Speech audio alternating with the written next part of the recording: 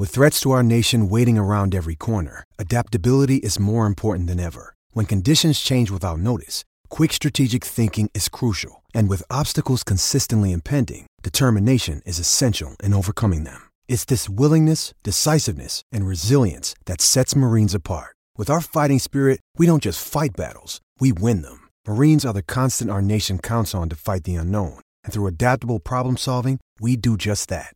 Learn more at marines.com.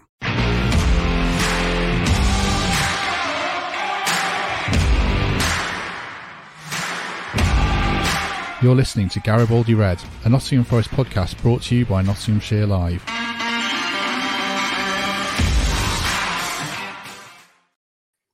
Hello, welcome to Garibaldi Red as Nottingham Forest season sits on a knife edge after the agonising 2-1 defeat to Newcastle United on Friday night. And joining me to discuss the game and the state of the Premier League relegation battle is, first of all, Reds fan Michael Temple. Temps, good morning, you well?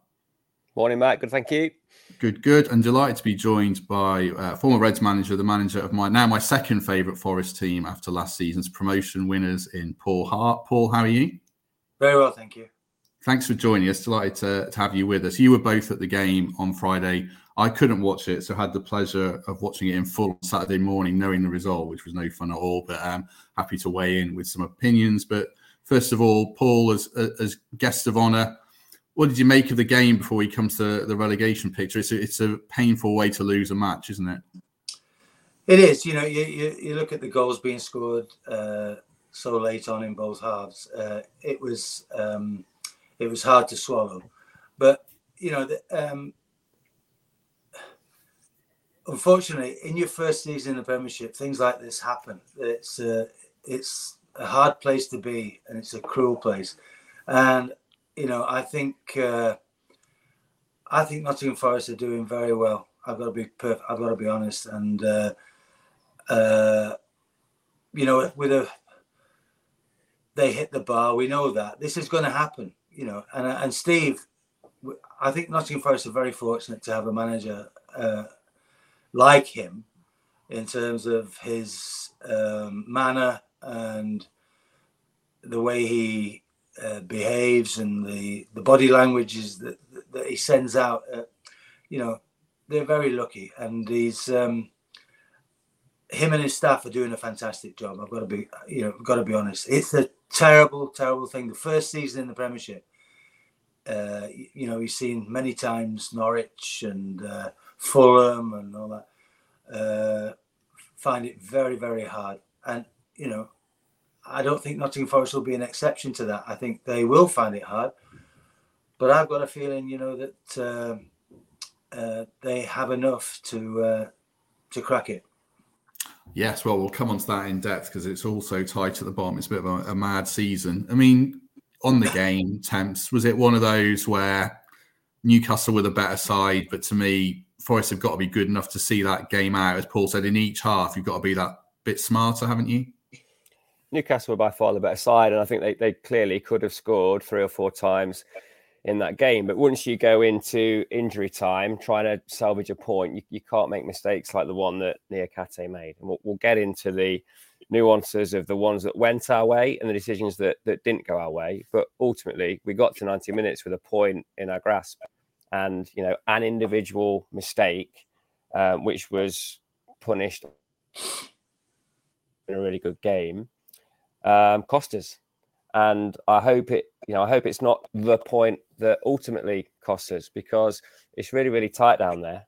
We, against the run of play, got ourselves into a decent position in that game, and that would have been an unbelievably good point given the run of fixtures we've got coming up now. So my abiding thought on that game is that the most crucial mistake was the one that Moussa Niakate made in injury time.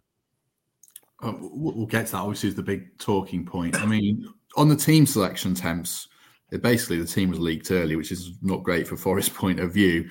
We were discussing it and felt it was a bit of a gamble. I spoke to Gary Birtles on Saturday morning, and he liked it and thought there was positive intent. How did you see that team selection with the change in formation to 4-2-3-1? Yeah, I like the positive intent. And the chat within Forest was a realisation before this game, they need 3 wins to stay up. So why not go for it at home?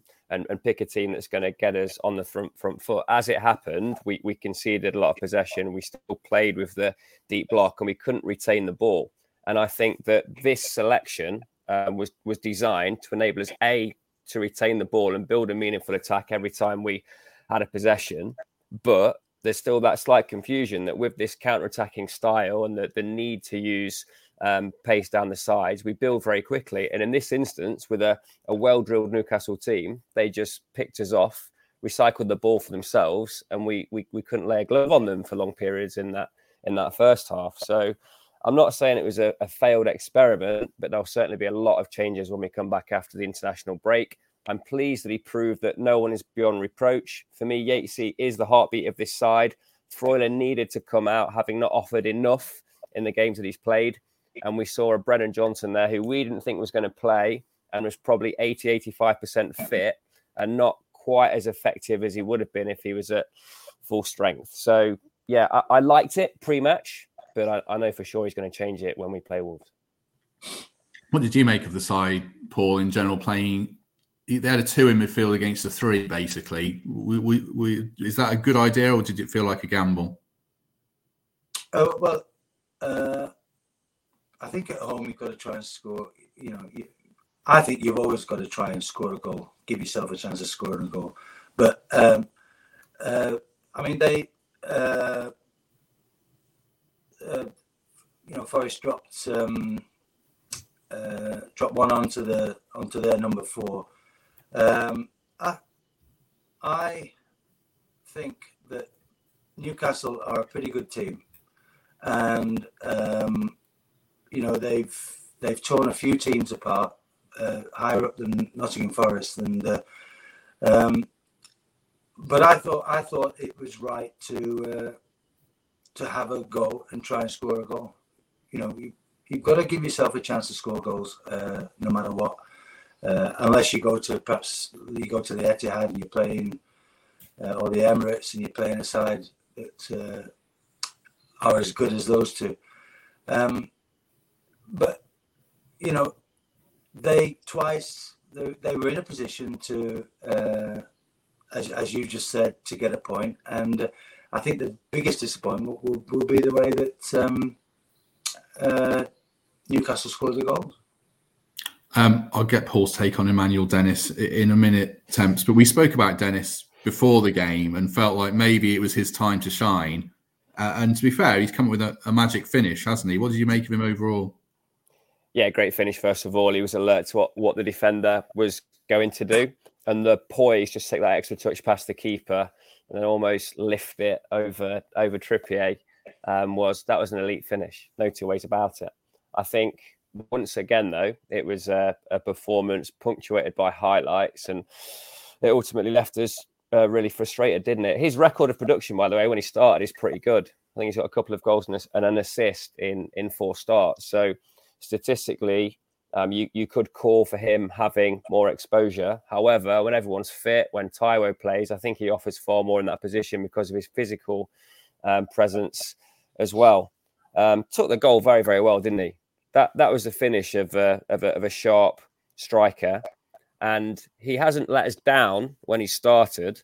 I just think that with so many players becoming available for selection ahead of the next game, his place could still be at risk. But he was among the Forest players for me that had better games on Friday night.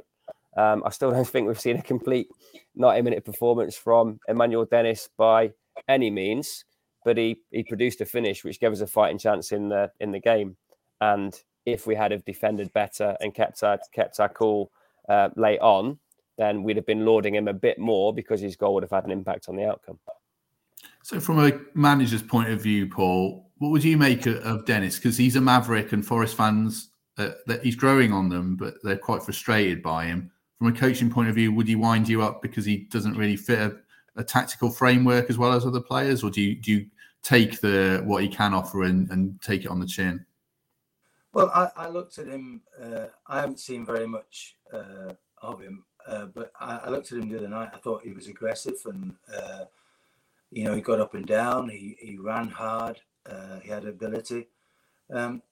and players like that need a little bit of rhythm, so maybe this will be the start for him. He got about the pitch, and as you said, the goal was a cracking goal. So maybe he can play himself into the team. Your mic's a little bit staticky, Paul, so I'm going to remove you and ask you to come back in and see if it fixes it. So hopefully it does. So I'll let you go and you'll be back with us in 1 minute, hopefully. I'll kick a question towards Temp. So just join us again in 1 sec. Right, hopefully that fixes Paul's mic. It's not too bad, but it's a little bit staticky. Just before Paul joined us and we move on, Temps, does Dennis get a run in the team now for you for a couple of matches after the international break until maybe Taiwo's back or Wood's fit again? Well, he was limping for a long time after the game. We saw him about half an hour afterwards. He was still in his kit and having a bit of a hobble around. Hopefully, just an impact thing. And after a couple of days off and a bit of ice on there, he'll be back in there. Look, I like him as an option. I think he's different.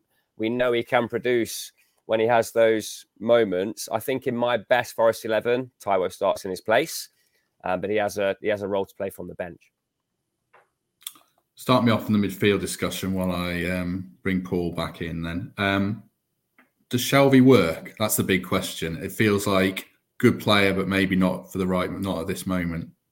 Shelvey frustrates because I think he is the right player. There's for two reasons. A, that physical presence. He's a bit of a monster. He adds that he should be able to add that physicality, but he lacks a bit of intensity for me defensively. And we've seen a couple of examples where he's been a little bit passive, defending in his own box, not putting enough pressure on the player in possession, and it's cost us goals. What I like about him is his range of passing. It was a bit of a hopeful punt for the Dennis goal, but he can put the ball in the right area and he can execute things that few others in our team can. He's been shown to be defensively wanting though, hasn't he? And in the games that we're going to have where we're going to win by 1 goal more often than not, it's so important that our central midfielders shield the back four as much as they possibly can. There's a lot of people in the comments giving Shelvey a bit of a kick in. I like the element that he brings, the vision, the range of passing, the experience, to a point, the leadership.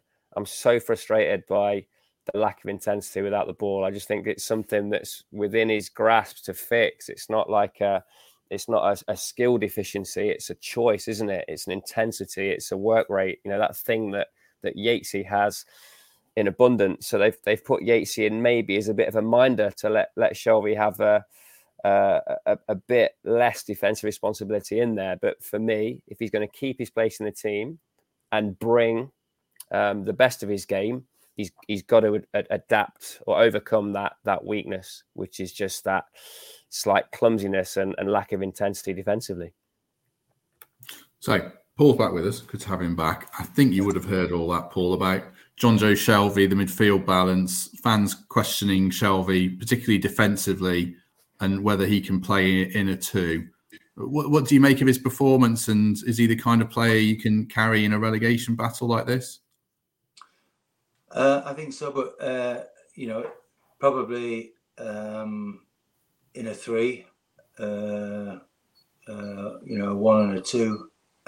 He's a very good player, and he 1 or 2 of the passes he gave were other players wouldn't have seen those passes. He's got that little bit of extra, but probably with a 4 and 2 8s, it may look better. But you can't argue with the fact that you're trying to score goals at home. So, and that's I'm sure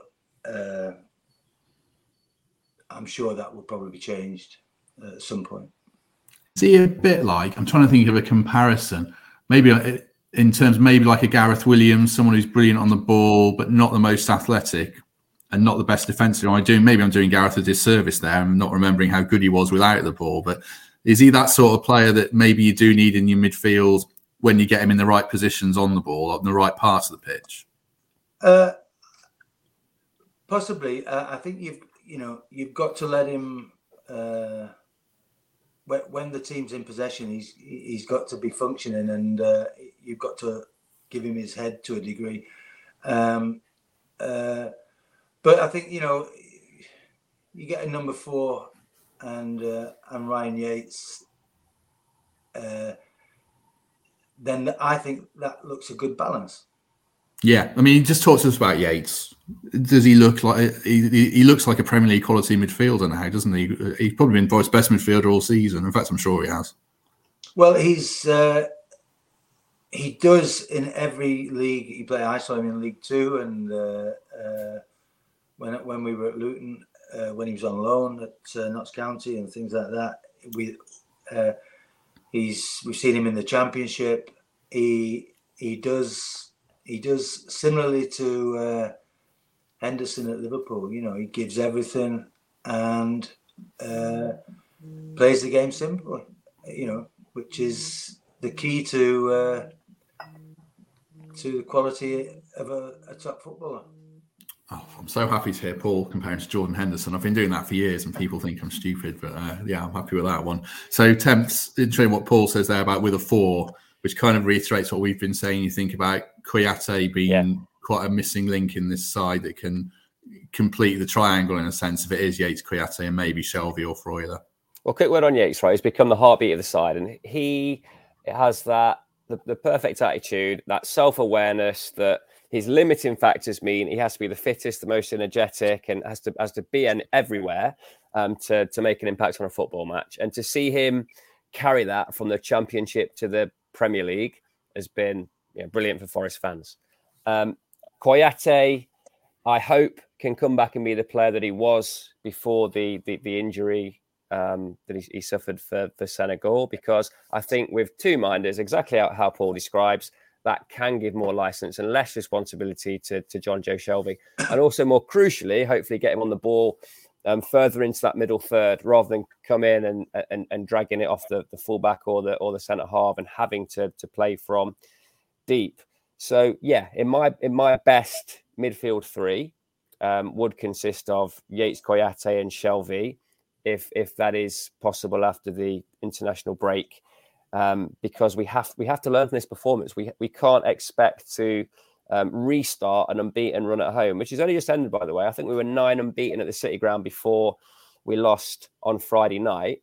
I think Kouyaté could be the enforcer that we need to get more of a foothold in games, because on Friday night, when we were frustrated, when we were without the balls for a long period of time, we just resorted to fouling them. And they had quality from every set piece, and eventually it told. But we need to be more organised than that. We need to be more disciplined. We need to make hard tackles and regain possession rather than conceding free kicks in our own third.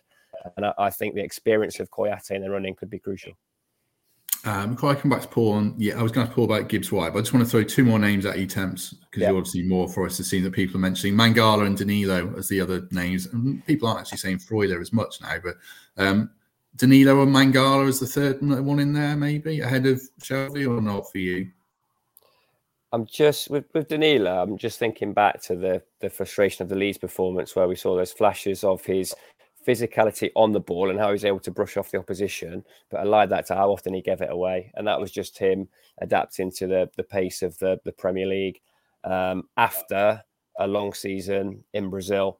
I think when he gets back in the side, we'll see a better version of him, just because he would have become more adept to the intensity in training, more of a chance to understand what Cooper's trying to get across. And also, of all the signings, he's the one that struggles the most with the language. He has very little English, and being plugged into the side as he did early on would have been tough for him. Not making excuses, he has to adapt to that, because his potential is huge, isn't it? I just think that with what's at stake, Cooper will turn first to the proven performers. Danilo will eclipse Kouyaté in years to come, but for me, the player for right now is Kouyaté. Other player you mentioned was Mangala. We have a good record. I think our points record with Mangala in the team is strong. He's again shown in 45-minute bursts that he can be effective. I think he's got more of an all-round game, perhaps, and one or two others who are in the side for a particular elite asset. So back in the Belgian squad as well. So there's obviously something been noted there about his form and fitness, which he struggled with in the first half of the season. He'll be a bench player for me in that crucial week after the international break. I don't think he'll start the first game back, but he'll get plenty of minutes between now and the end of the season. Another day is here, and you're ready for it. What to wear? Check. Breakfast, lunch, and dinner? Check. Planning for what's next and how to save for it? That's where Bank of America can help. For your financial to-dos, Bank of America has experts ready to help get you closer to your goals. Get started at one of our local financial centers or 24/7 in our mobile banking app. Find a location near you at bankofamerica.com/talktous. What would you like the power to do? Mobile banking requires downloading the app and is only available for select devices. Message and data rates may apply. Bank of America N.A., member FDIC. Well, I mean, obviously you've been managing in Premier League relegation battles, Paul, so you're better placed than any of us to talk about this. Do you understand the mentality of Steve Cooper to go for the tried and tested of Shelvey over Danilo, who's a 20-year-old Brazilian who's obviously very talented but never played in this country? Do you kind of circle the wagons around the players you know and you trust a bit more in this situation as a manager?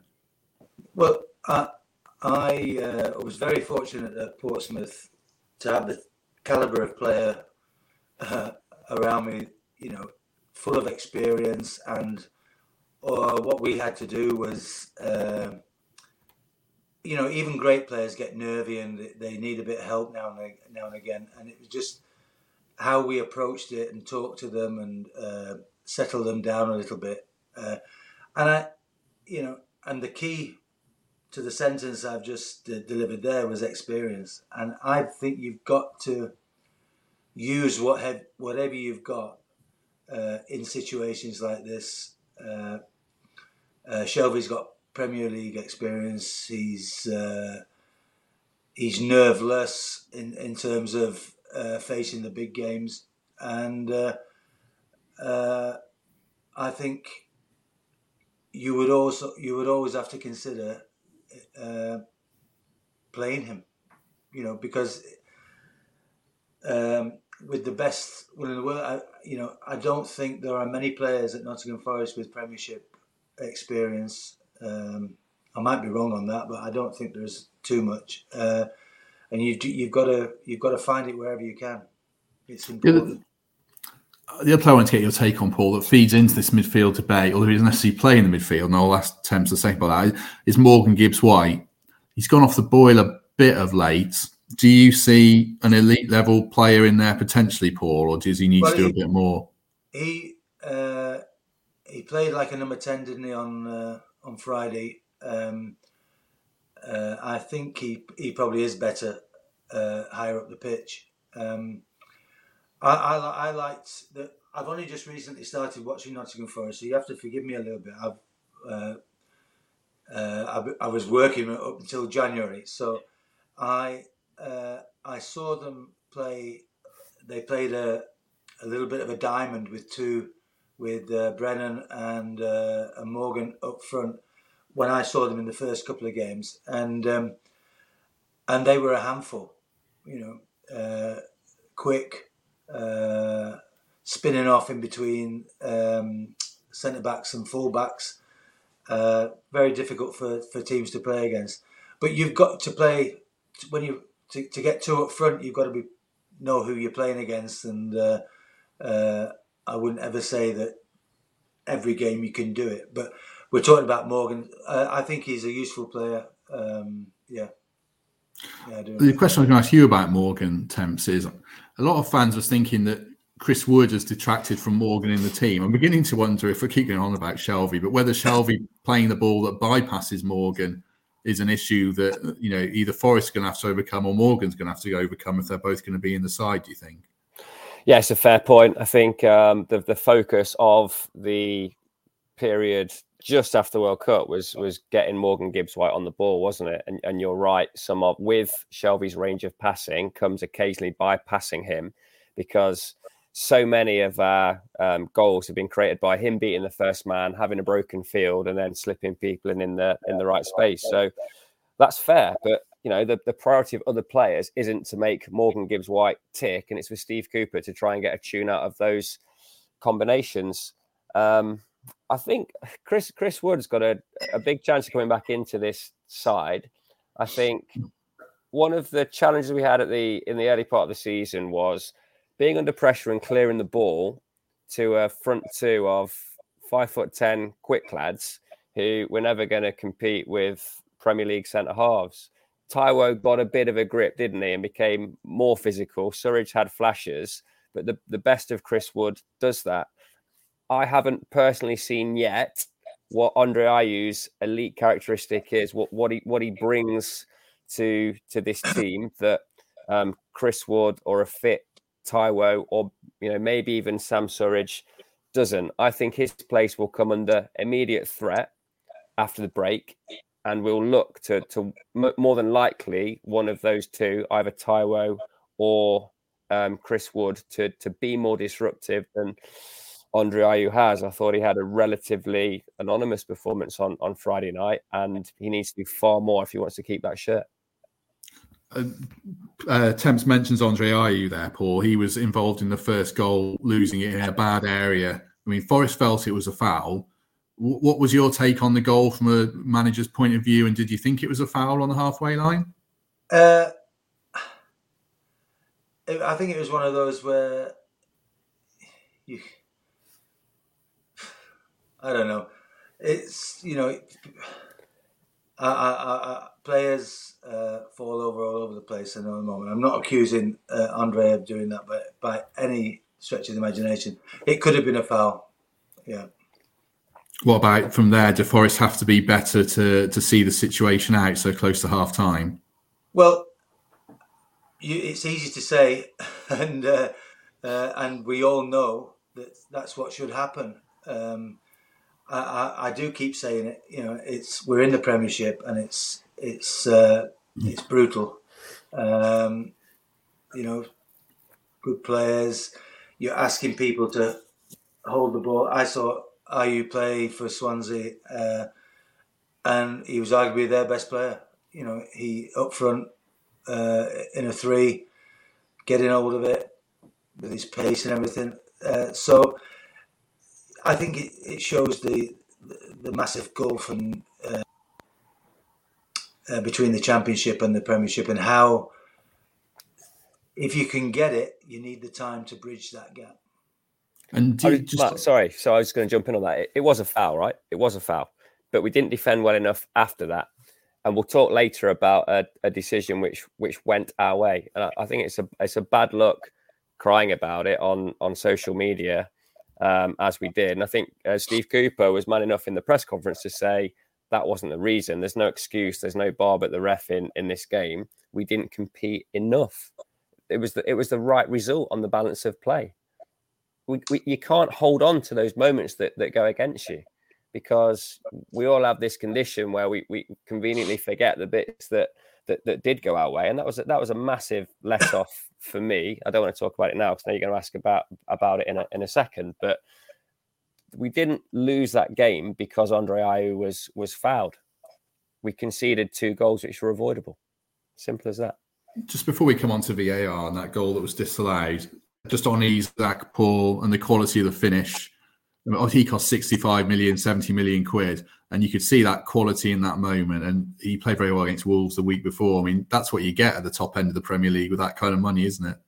Yeah, he's a good player, no question. And they've also got a few years' experience of being in the Premiership. It means a lot, and you become hardened to the. I mean, they've got quality players.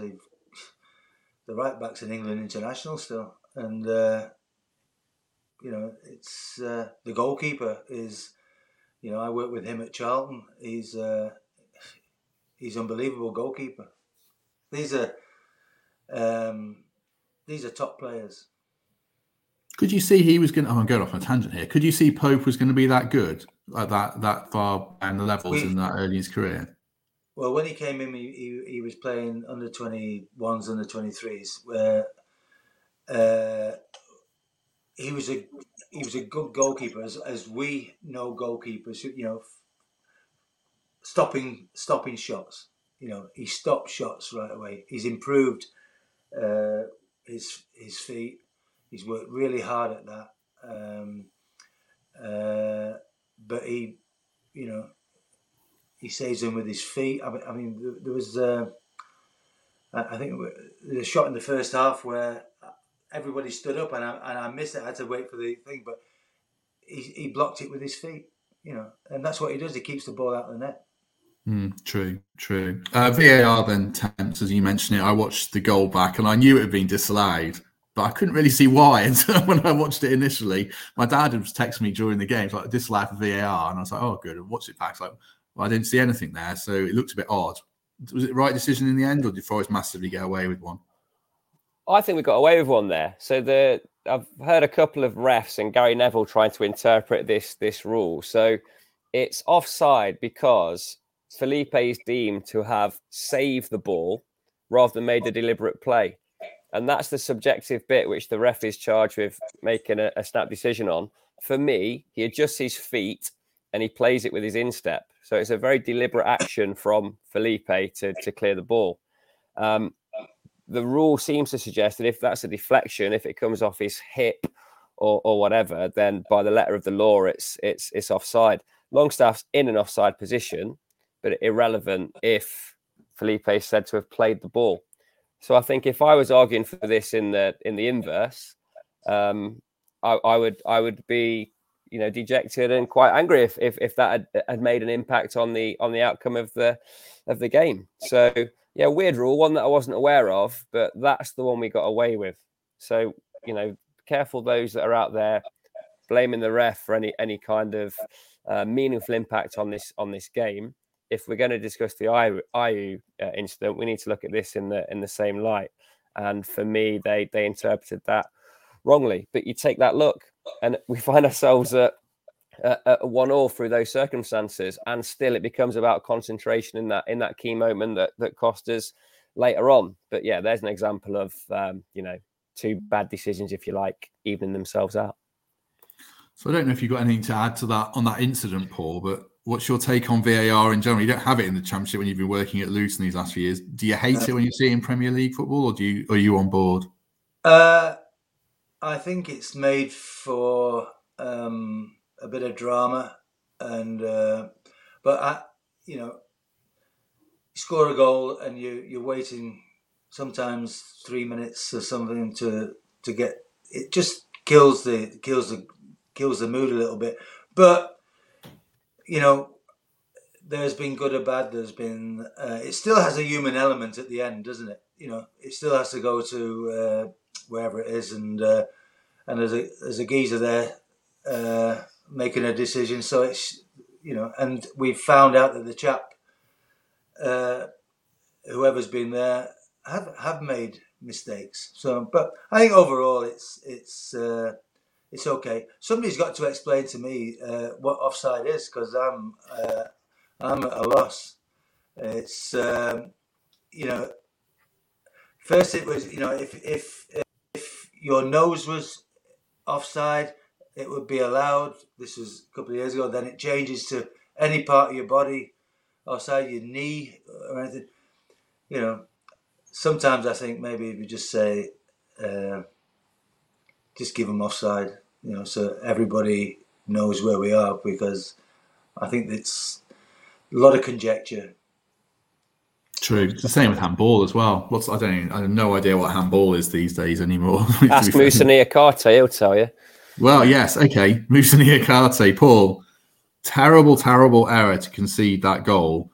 I mean, the chap, he hadn't played since August because of injury. First 90 minutes, he hadn't played a 21s game or anything. Was that the symptom of a tired mind more than anything for you, having played centre-half at that level?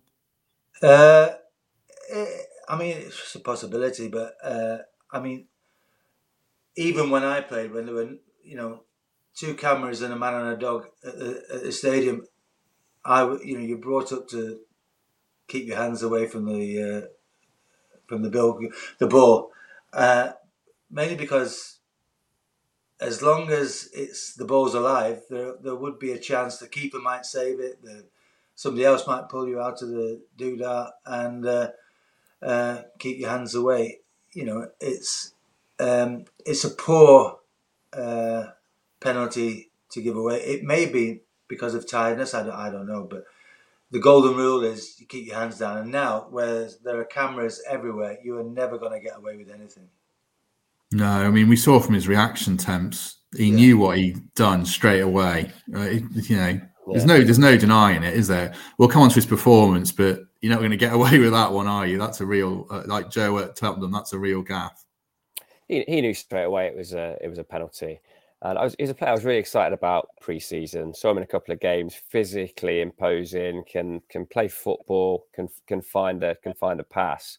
But we've seen him play in the Newcastle game where we got turned over opening game. He's come in and pulled his hammy, and by all accounts, not taken the recovery quite as seriously as he perhaps should have done. Re-injured himself in the process. Come back and handballed in the 93rd minute. So I still think that he will settle into this side and become a starting centre half because he has certain qualities that some of the people he's vying with for that position don't have.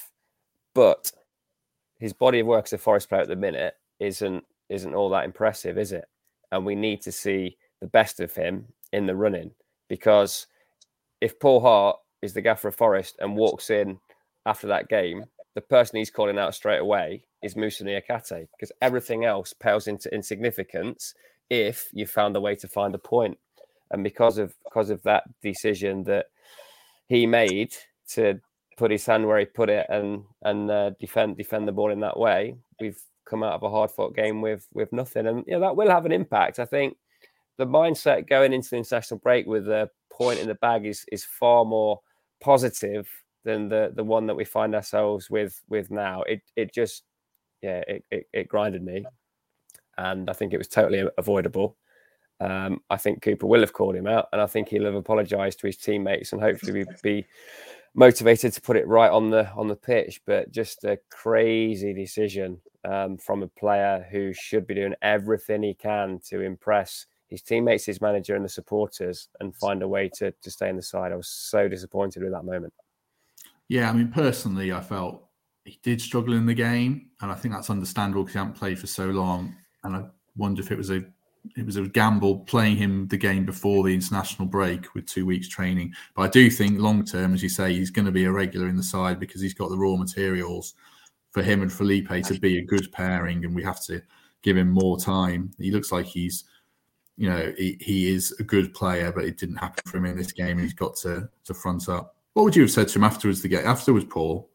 Temp said you'd have called him out. I mean, would you have called him out, or do you give him till Monday and then let him think about it and then call him out in training on Monday morning? Be honest, Harty. I'm a changed man. I think 20 years ago, I think it's important to address it. Whether it would have been addressed right afterwards, when it's not a good thing. It's not a good idea to sometimes, as a manager, to address things like that straight away. I'm not saying it's a bad thing either, but it's as non-committal as I can get. Well, Des Walker wouldn't have needed telling, would he? But if a young Michael Dawson did that, you'd have taken him into the boot room and told him what for, I'm sure. Well, if I can tell you a story, my first summer at Nottingham Forest as a player, and we were playing in a tournament somewhere in Holland, and it was at the other end of the pitch, but I ran in and it was going over my head and they were going to head it, and I put my hand up quietly, if you know what I mean, and flicks it off the head, but it also flicks off Gary Birtle's head as well. And the manager invited me to sit next to him if it ever happened again. Let me ask you about another specific one, Paul. Actually, this popped up on Twitter yesterday. There was a game in 2002 where both Prutz who we know well, obviously, this podcast, and Jack Lester got sent off against Watford in the first half. I don't know if you recall it, but I remember Prut saying he was terrified you were going to tear into him. I think it was even in the first half. Do you recall that game? I don't. It was in the Championship, was it? I think you lost 2-0 at home to Watford, and I've seen the video. Prutz got sent off for a leg breaker, and Jack basically stamped on someone's knee in the first half. Oh, right. I can't remember that. And but both lads, well, you know them. They're great lads, and it's uncharacteristic of those two players to be sent off. I can't. I mean, I don't say this lightly, but I can't even be. My memory is not the same as it used to be, and I can't even be accused of heading it too much because I used to centre off, head the ball, and so anyway, they didn't mean it, and they were good boys. Just back to Felipe and Niakate, Temps. You felt Felipe played well. I felt it was all very harem-scarum and chaotic, and maybe that was because they didn't know each other and the one was covering each other's deficiencies. Well, I thought, like I said, Niakate struggled and maybe Felipe was covering him. Am I being harsh on Felipe, and just in general, you think there is a good pairing there?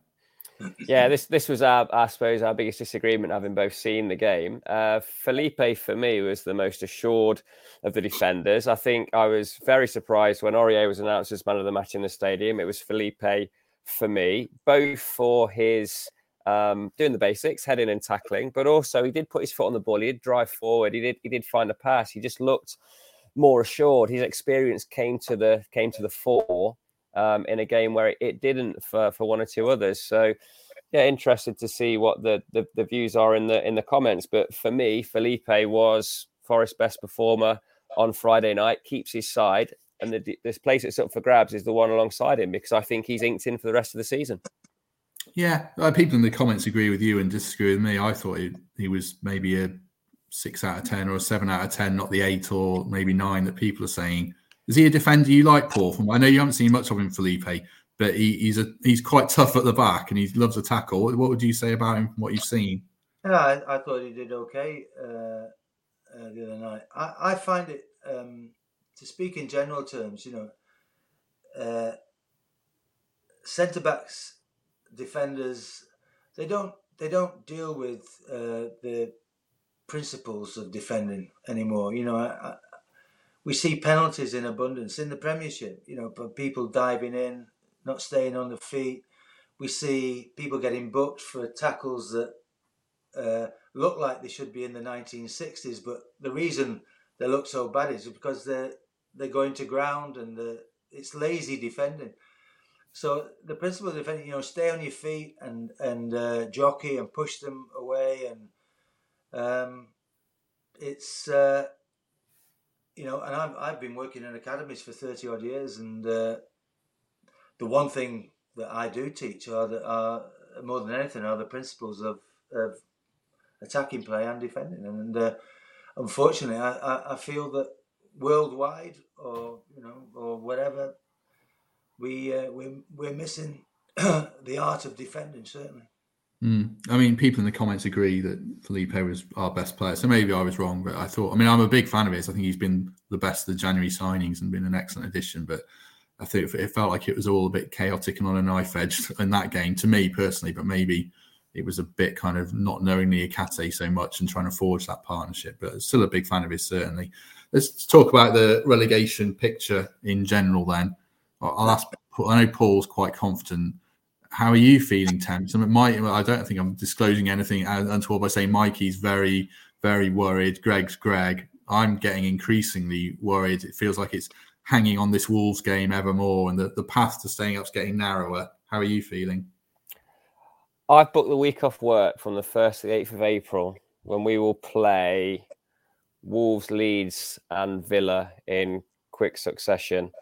I don't know what I'm going to do. I'll just be hanging around my house like a school secretary in August, I'd imagine. But that week is going to define this season.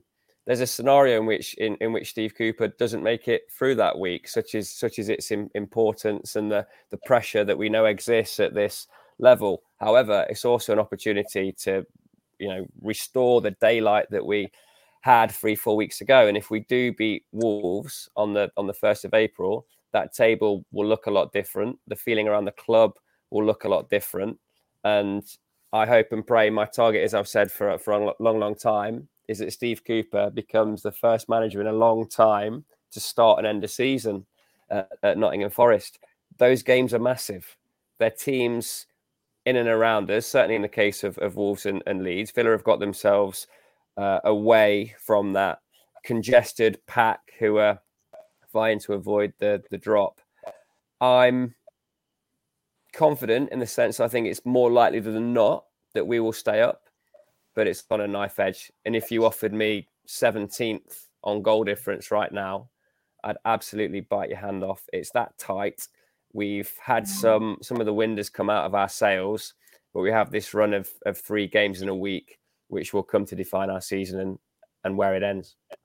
The bookies have it now basically 50-50. I think that Opta had it 50-50 basically. Forest have got a Awoniyi to come back, Kouyaté to come back, a fully fit Yates, hopefully, a fully fit Brennan, hopefully. So I can see signs of hope, but it is very worrying at the moment. I mean, Paul, are you still got belief that this team can stay up? Well, I think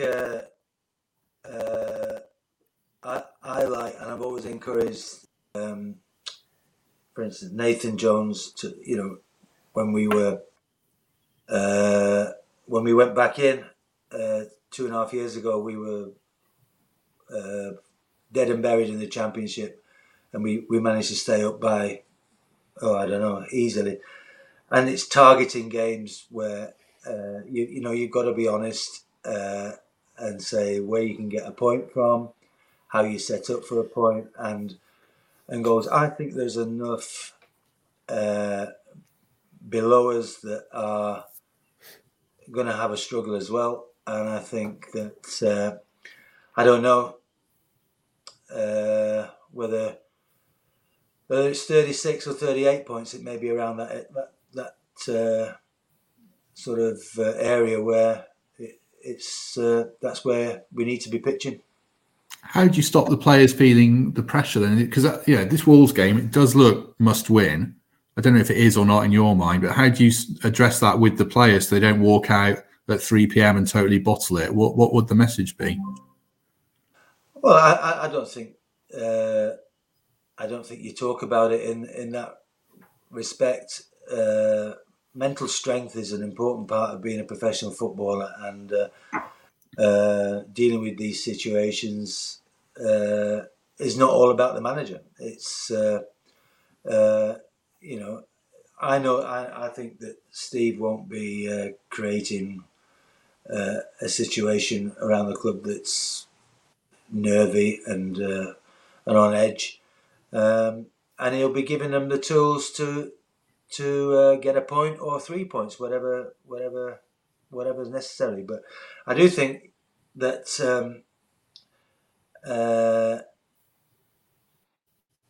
Southampton, Bournemouth, Everton, there's a number of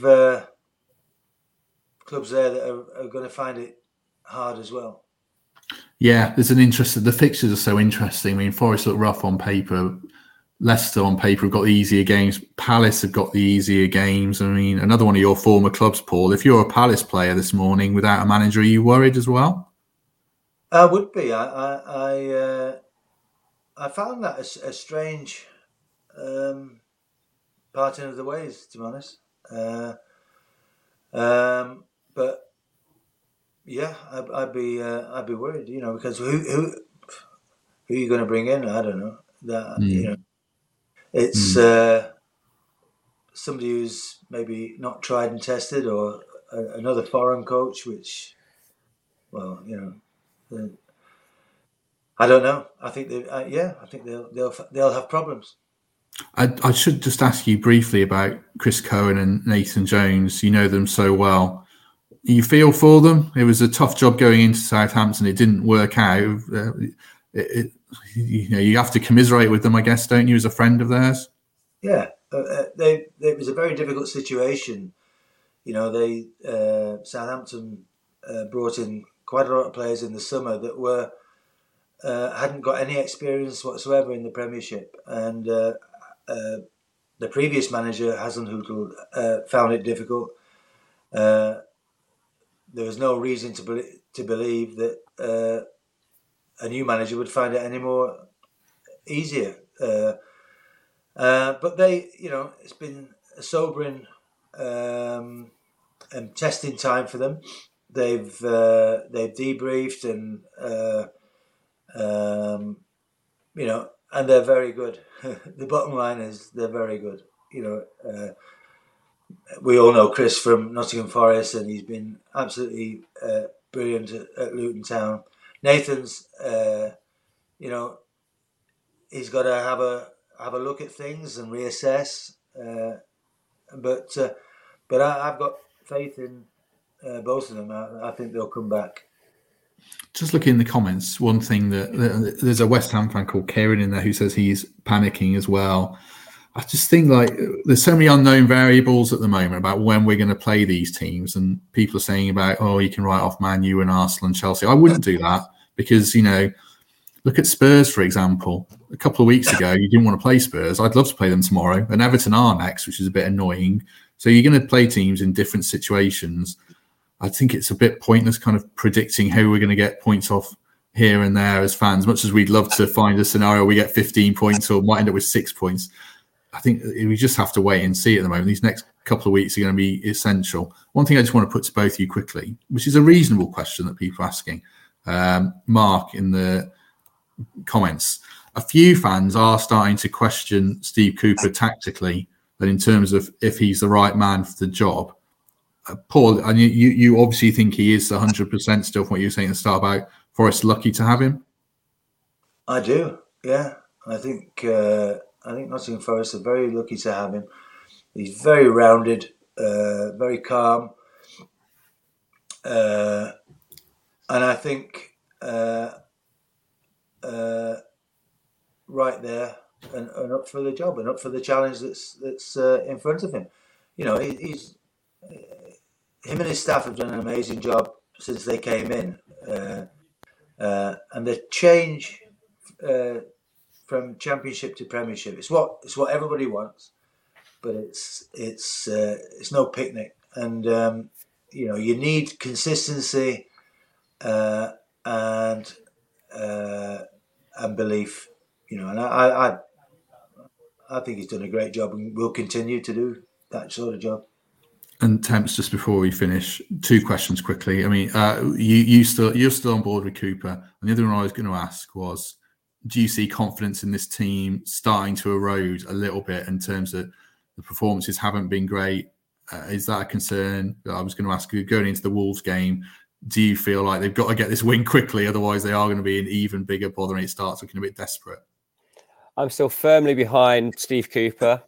I remember the situation that he inherited, and he's engineered a position where we've got a more than realistic chance of staying in the Premier League, which would have been absolutely unthinkable the day that he walked into our club. However, the ownership are not going to let him take us down.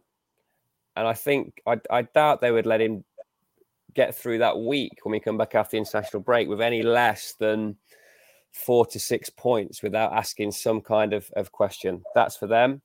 Me, as a Forest fan, firmly behind Steve Cooper. I remember a line that Harty trotted out when he was being touted by other clubs when he was doing well at Forest. He said, it's a fickle business and you're soon forgotten. And unfortunately, in football management, that is absolutely true. It's on to the next one. And before you know it, they get a win and you're buoyed by being in the moment and their plan to improve things and to garner a turnaround. Confidence. I mean, look, we're looking at our situation, but we've talked about 5 or 6 other clubs who are equally bereft of confidence. We've had a wobble. We had a really good run where we put back to those back-to-back wins against Leeds and Southampton and got ourselves into a nice situation. I think we've since taken 2 points out of a possible 18 and are feeling a little bit sorry for ourselves. Beat Wolves, that flips, momentum changes, and we're back on the surge. I just hope that we can get a result in that game, because that will settle the Cooper debate and it will settle the confidence issue in the course of 90 minutes. Yeah, I think like that game feels ever more essential with teams around Forest digging in a bit and picking up points here and there. That Forest need to do that as well, and go to Leeds and go to Villa and get something. But that's a question for another day. Just before we go, then a couple of minutes, Paul. You said you've only started watching Forest recently, so you've been at Luton. What's happening with you at the moment? You finished up at Luton. What's your future looking like in the game, do you think?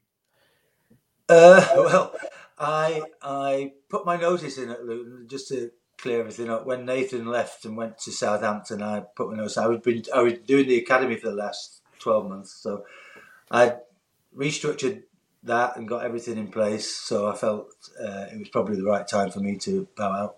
Plus, 100 miles a day is not easy on a 70-year-old. So, but I don't know. I've not said I'm retiring, but this wonderful game has a habit of telling you when to retire, and maybe it's knocking on the door. I don't know. We'll see. Is that quote Temp said, regurgitating yourself? Is that ever more true about it's a fickle game?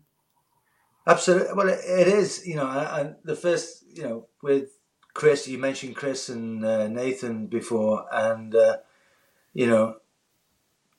it's a tough world we live in, and if you want to be a manager, you got to be prepared to take some kicks in the nuts. Another immortal quote. I'll clip that up for Twitter. Temps, before we go, any other business, anything you want to add? I was just going to say I really enjoyed that Hearty team as well. That combination up top in particular, when Darren Huckabee came in on loan playing behind Marlon and Jono, it was just great to watch. And never have I been so heartbroken as that second leg at Bramall Lane. I was a student living in digs on Bramall Lane and managed to get myself in the lava stand. So I was just surrounded by blades as that tie unwound. But that attacking intent and the way that side was built with a core of academy lads and bringing in lads like Jono and Marlon, Jono and Darren Huckabee, just a great season, and still got fond memories of that. Yeah, I've never felt sick at a game. I hope I don't feel like that again. I imagine it still stings for you even now, Paul. Yeah, I was going to say you should have been where I was. It was yeah. And I think it's amazing.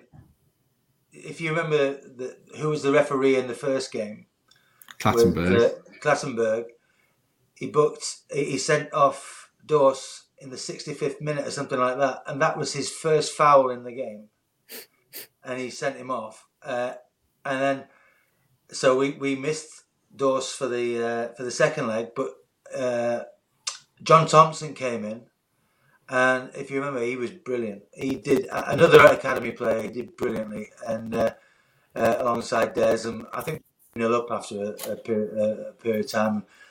Going into extra, we're still creating chances, But listen, what a wonderful club! How fortunate am I to have been a part of Nottingham Forest as a footballer, back in as a coach for a year with the gaffer, and as a academy manager and a manager. Blimey, doesn't get any better than that.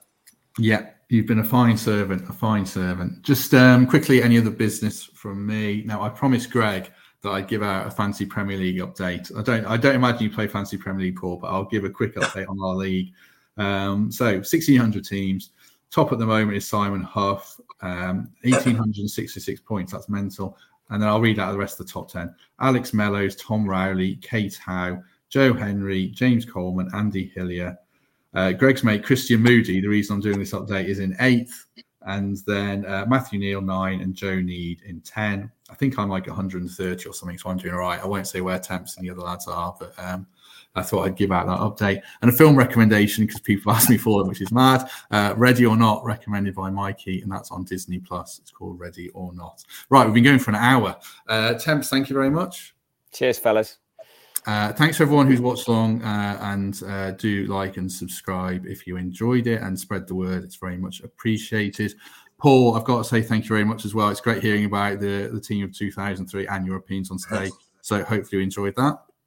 Thank you very much. Really enjoyed it. Thank you. Good stuff. Good stuff. Right. Have a good week, everyone. We'll keep going through the international break. We've got a few interviews and other bits and features. Then we're back with a preview of the Wolves game. And God, let's hope Forest win that one. But that's for another day. So thanks very much, everyone. We shall see you soon.